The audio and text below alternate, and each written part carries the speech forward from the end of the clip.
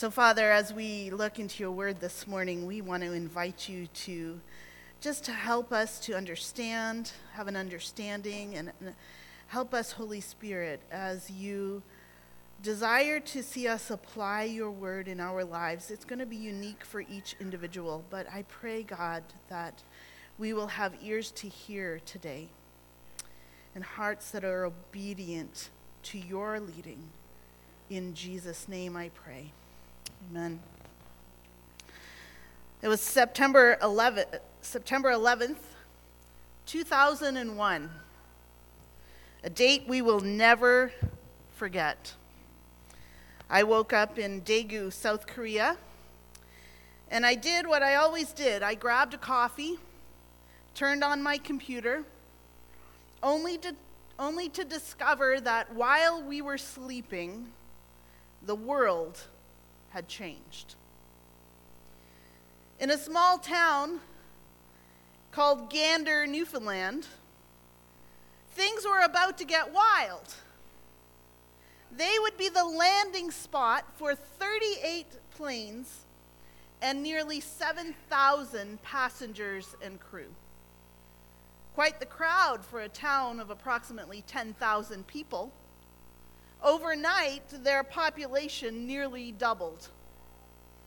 But rather than be overwhelmed, the entire town sprung into action, making trays of sandwiches, digging out blankets and pillows, turning centers and schools into makeshift hotels, offering to bring the plane people to their homes where they could take a hot shower. Local restaurants prepared food, shops offered to cover expenses for items that the people lacked. The town of Gander practiced hospitality that day and the days that followed. Without asking any questions, they loved and cared for strangers that landed on their doorstep. When you hear the word hospitality, your mind likely goes to a large industry that includes hotels and restaurants, theme parks and resorts, right?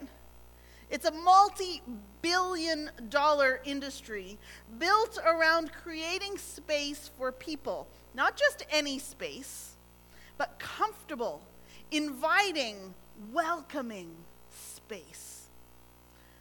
Hospitality means the friendly and generous reception and entertainment of guests, visitors, or strangers. But what we're going to learn is that this isn't contained to nice hotels hosting family vacations. Actually, hospitality shows up in Scripture almost 30 times. The Greek word for hospitality literally means loving strangers. And so to understand what the Bible says about hospitality is to recognize and understand it to mean the demonstration of love for strangers. Hospitality is not merely showing kindness or even tolerance. It isn't even being just polite. Instead, as one author says, biblical hospitality reaches beyond people who look just like you. It crosses race, income, neighborhood, politics, preferences, just like the gospel. As we go through these next 4 weeks, we hope to see that biblical hospitality, this love for strangers, is about intentionally creating space to welcome into our lives people who may not usually be there. In September 2001, the people of Gander, they did just that. They didn't think twice about it. They rose to the occasion and they created space for strangers. Without reservation, they created space for people who weren't previously there. And so, as followers of Jesus, practicing this kind of hospitality should come naturally to us, as individuals, as families, as a church.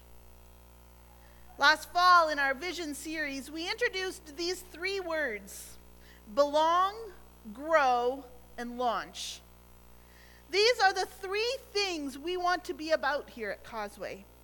We want to be a place where people grow as disciples of Jesus, and they grow in their relationship with God and with others. We want to be a place from which people are launched to make disciples of Jesus. And we also want to be a place where people know they can belong. Practicing biblical hospitality is a way to show people they belong, that we have prepared a place for them in our hearts, in our lives, and in our spaces. A place where they can find hope, healing, and community. A place where people are accepted regardless of their background, regardless of where they're from, even regardless of what they believe. And a place where our love for one another is also obvious. A place that creates space to welcome those who may not have always been there. Romans chapter 12 talks about it like this. Paul says, don't just pretend to love others. Really love them. Hate what is wrong. Hold tight to what is good. Love each other with a genuine affection and take delight in honoring each other. Never be lazy, but work hard and serve the Lord enthusiastically. Rejoice in our confident hope. Be patient in trouble and keep on praying. When God's people are in need, be ready to help them. And this, always be eager to practice hospitality. Always be eager to practice this love of strangers. Not in a pretend kind of way, as Paul alerts us to in verse 9, but to really love them. Over these next few weeks, we're going to look at how we can do that. We're going to see how Jesus did that during his ministry. And finally, we'll look at how we can grow as disciples of Jesus who regularly practice hospitality. Today, though, we want to start at the beginning, the very beginning. In Genesis 1, we see God prepare a place, create the ultimate space to practice the love of strangers. Genesis 1, verse 1. Let's read it together. In the beginning, God created the heavens and the earth. And now the earth was formless and empty. Darkness was over the surface of the earth, and the Spirit of God was hovering over the waters. And God said, "Let there be light," and there was light. God saw that the light was good, and he separated the light from the darkness. God called the light day, and the darkness he called night. And there was evening and there was morning the first day. And God said, "Let there be a vault between the waters to separate water from water." So God made the vault and separated the water under the vault from the water above it. And it was so. And God called the vault sky, and there was evening and there was morning the second day. We're going to skip down to verse 26. And it says, "Then God said, 'Let us make mankind in our image, in our likeness, so they may rule over the fish in the sea and the birds in the sky, over the livestock and all the wild animals, and over all the creatures that move along the ground.' So God created mankind in his own image. In the image of God he created them, male and female he created them. And God blessed them and said to them, 'Be fruitful and increase in number. Fill the earth and subdue it. Rule over the fish in the sea and the birds in the sky, and over every living creature that moves on the ground.'" There are 2 things I want us to look at here as we begin to consider biblical hospitality. The first is that God created a space for us to enjoy. In Genesis 1, God created something out of nothing. God created something out of nothing. Don't you wish you had that superpower when you went to the kitchen to make dinner sometimes, right? Moses says in Psalm 90, verse 2, before the mountains were born, or you brought forth the whole world, from everlasting to everlasting, you are God. We just read it. In the beginning, God created. When there was nothing but God, he created. Before we get too bogged down with the concept of eternity, before we start trying to wrap our minds around the thought that God always was, let us acknowledge that when God spoke the world into existence, when he spoke light in the darkness and separated the water from the land, when he created this place that humanity would call home, it wasn't because he needed to. It was because he wanted to. Revelation 4, verse 11, for thou hast created all things, and for thy pleasure they are and were created. As we read on, we see God taking such care to lovingly craft the universe. In Genesis 1:1, he creates the heavens and the earth, the foundation of everything that was to come, this dark, formless surface void of any life.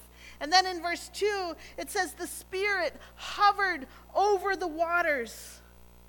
And based on our understanding of the Hebrew of this verse, we can see that this picture, the Holy Spirit hovering over his infant earth, like an eagle hovers over her chicks in the nest with the utmost of care.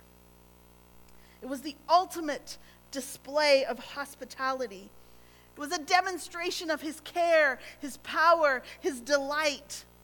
God created time and space, and he furnished it with everything we would need to live, not just to get by, but to thrive. He demonstrated to us the depths of his extravagant love, even in the preparation of what was to be our temporary home. And with every big and little thing, with every star, planet, creature, he put on display his glory for us to revel in. R.C. Sproul says, you can't open your eyes in this universe without seeing a theater of divine revelation. The psalmist says, the heavens declare the glory of God. The skies proclaim the work of his hands. Louis Giglio does this fabulous talk called How Great Is Our God? And in it, he takes the listener on a journey toward understanding just how great God is and how the universe indeed declares his glory. Think about the sun for a second.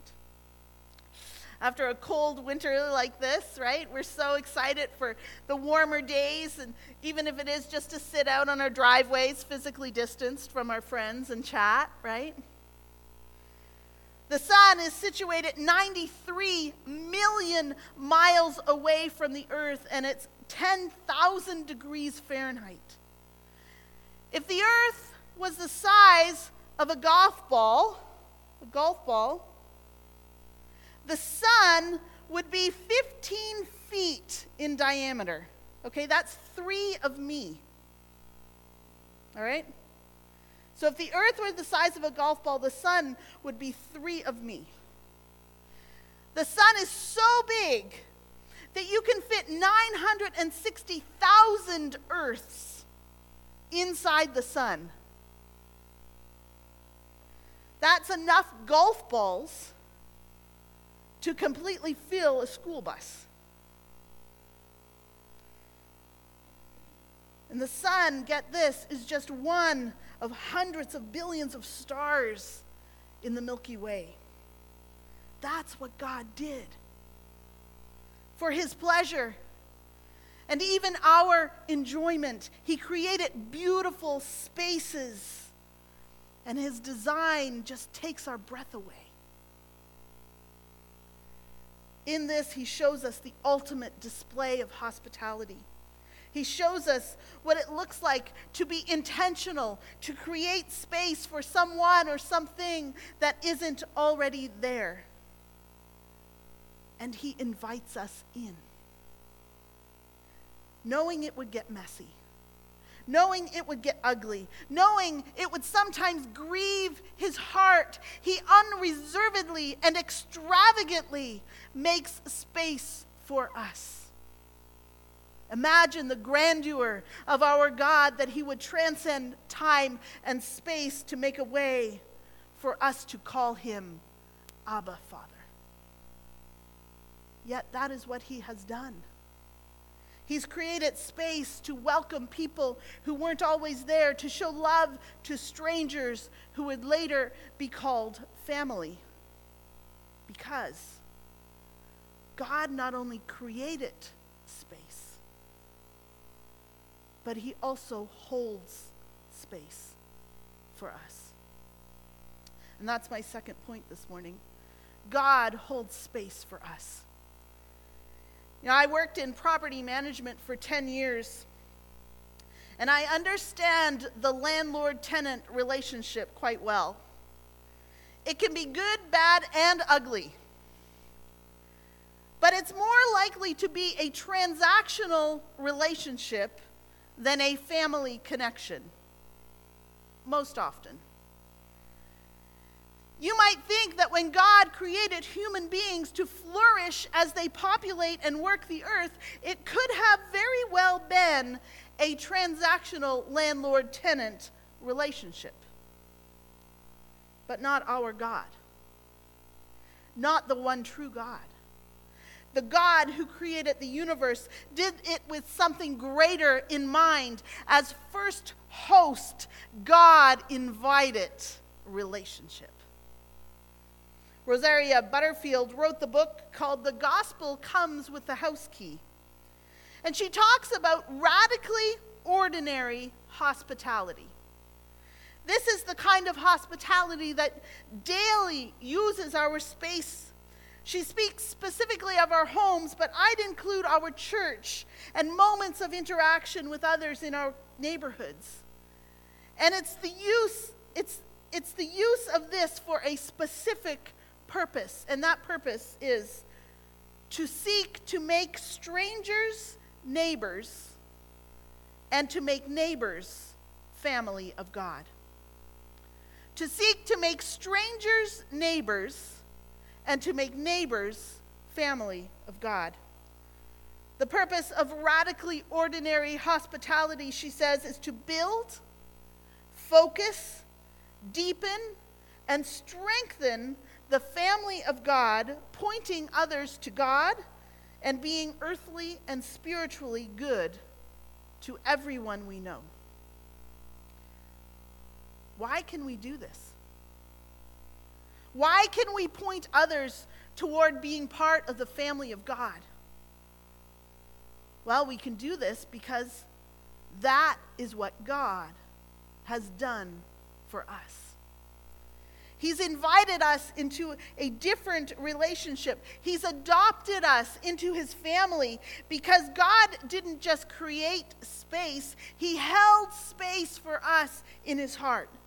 And even though before the creation of the world, he knew that humanity would mess up, even though he knew there would come that fruit fiasco in Genesis 3, even though he knew this would be the case, he still held space in his heart for humanity. He drew us to himself and he activated the plan to save the world. Why? Because we were more than just a creature to him. We were more than just messy tenants to him. We were more than the sum of our sin to him. We were more than just something that needed to be fixed, something that needed to be freed. We were created in his image. He loved us.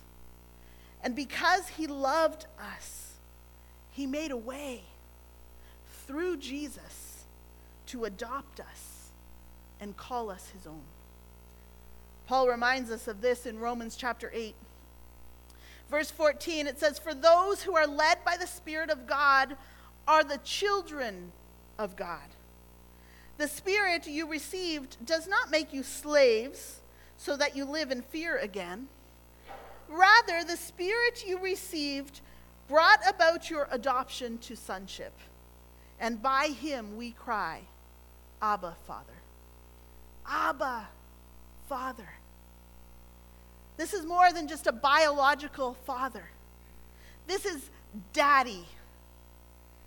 When we come to God as our Abba, Father, we're coming to the one who knows our greatest strengths and weaknesses. We're coming to the one who knows our pain and our sorrow. We are coming to the one who is acquainted with our grief. We're not coming to the landlord whose investment in us might only be the monthly rent check. We're coming to our Father, our Abba, Father. And Paul goes on in verse 16, he says, "The Spirit testifies with our spirit that we are God's children. And now, if we are children, then we are heirs, heirs of God and co-heirs with Christ." God holds space for us. And he invites us to enter into relationship with him. He pursues us. There's a line in a song that I've been loving lately, and it just simply says, "I'm prone to wander, but he's prone to chase." I'm prone to wander, but praise God, he's prone to chase. Amen? This biblical hospitality, this love for strangers that we see throughout Scripture, it begins with our Heavenly Father. And it continues through us.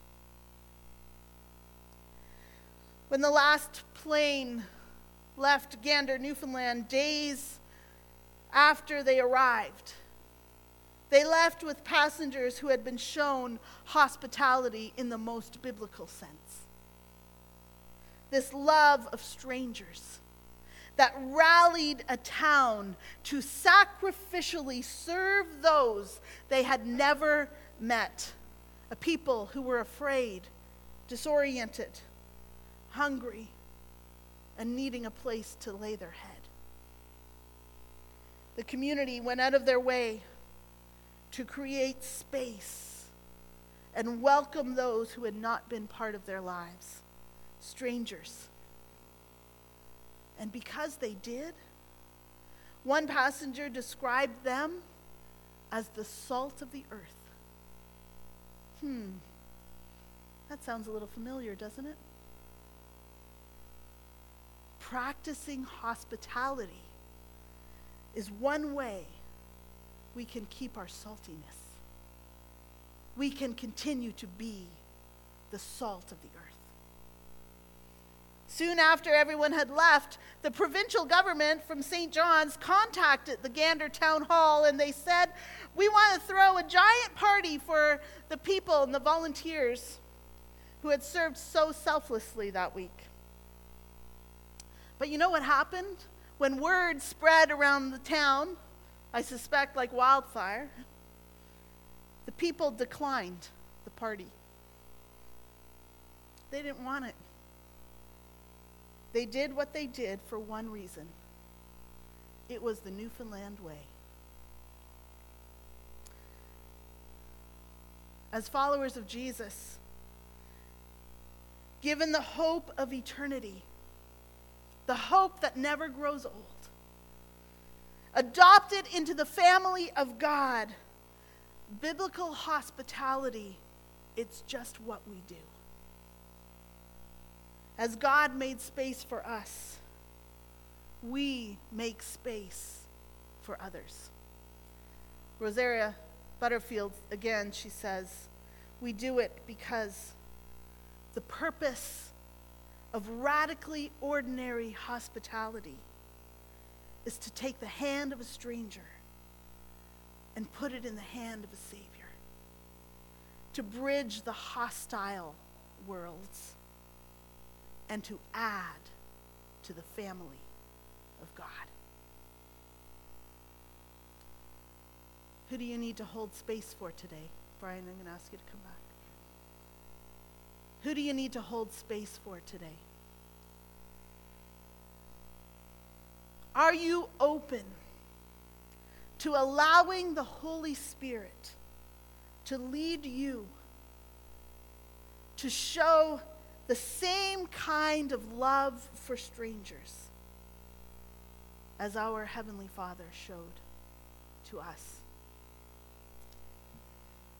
Father, we want to be conduits of your love and of your compassion. We know our world is hurting. We know they need it. We know that they're searching for hope.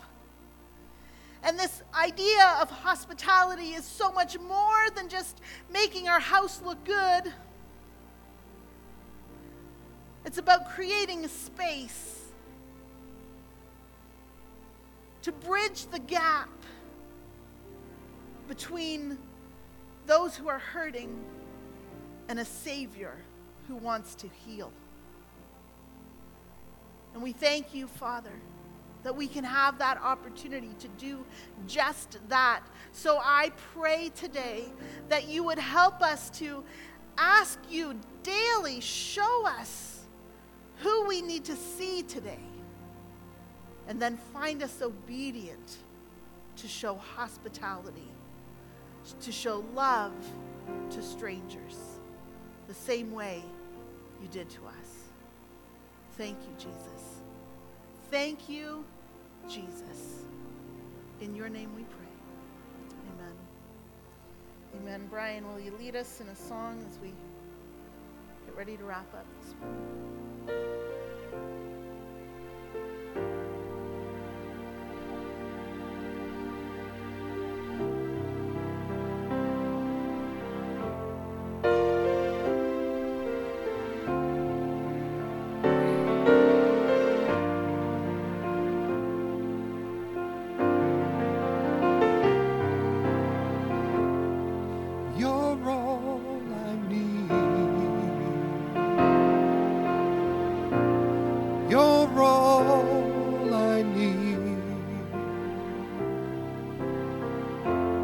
Come wind, come rain, I won't be afraid,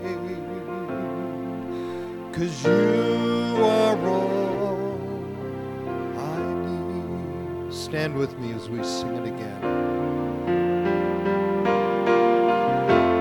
You're all I need. You're all I need. Come wind, come rain, I won't be afraid, 'cause you are all I need. I need thee, oh, I need thee. Every hour I need thee. Oh, bless me now, my Savior. I come to thee. Yes, I need thee, oh, I need thee. Every hour I need thee. Oh, bless me now, my Savior. I come to thee.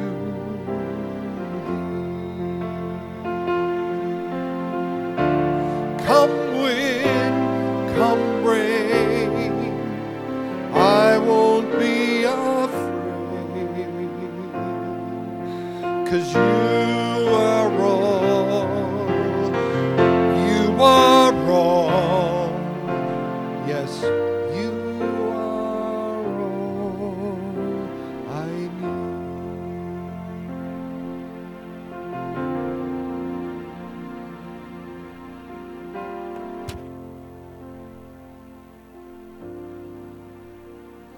So I said it before here, it's not difficult to shine bright these days. So I want to encourage you to do just that this week. And this week, why don't you crack open Romans chapter 12, verse 9, and read again the words that Paul wrote. Love must be sincere. Hate what is evil. Cling to what is good. Be devoted to one another in love. Honor one another above yourselves. Never be lacking in zeal, but keep your spiritual fervor serving the Lord. Be joyful in hope, patient in affliction, faithful in prayer. Share with the Lord's people who are in need. Practice hospitality. Practice love for strangers. Have a great week, everyone. God bless you as you go. We look forward to seeing you back here again next week.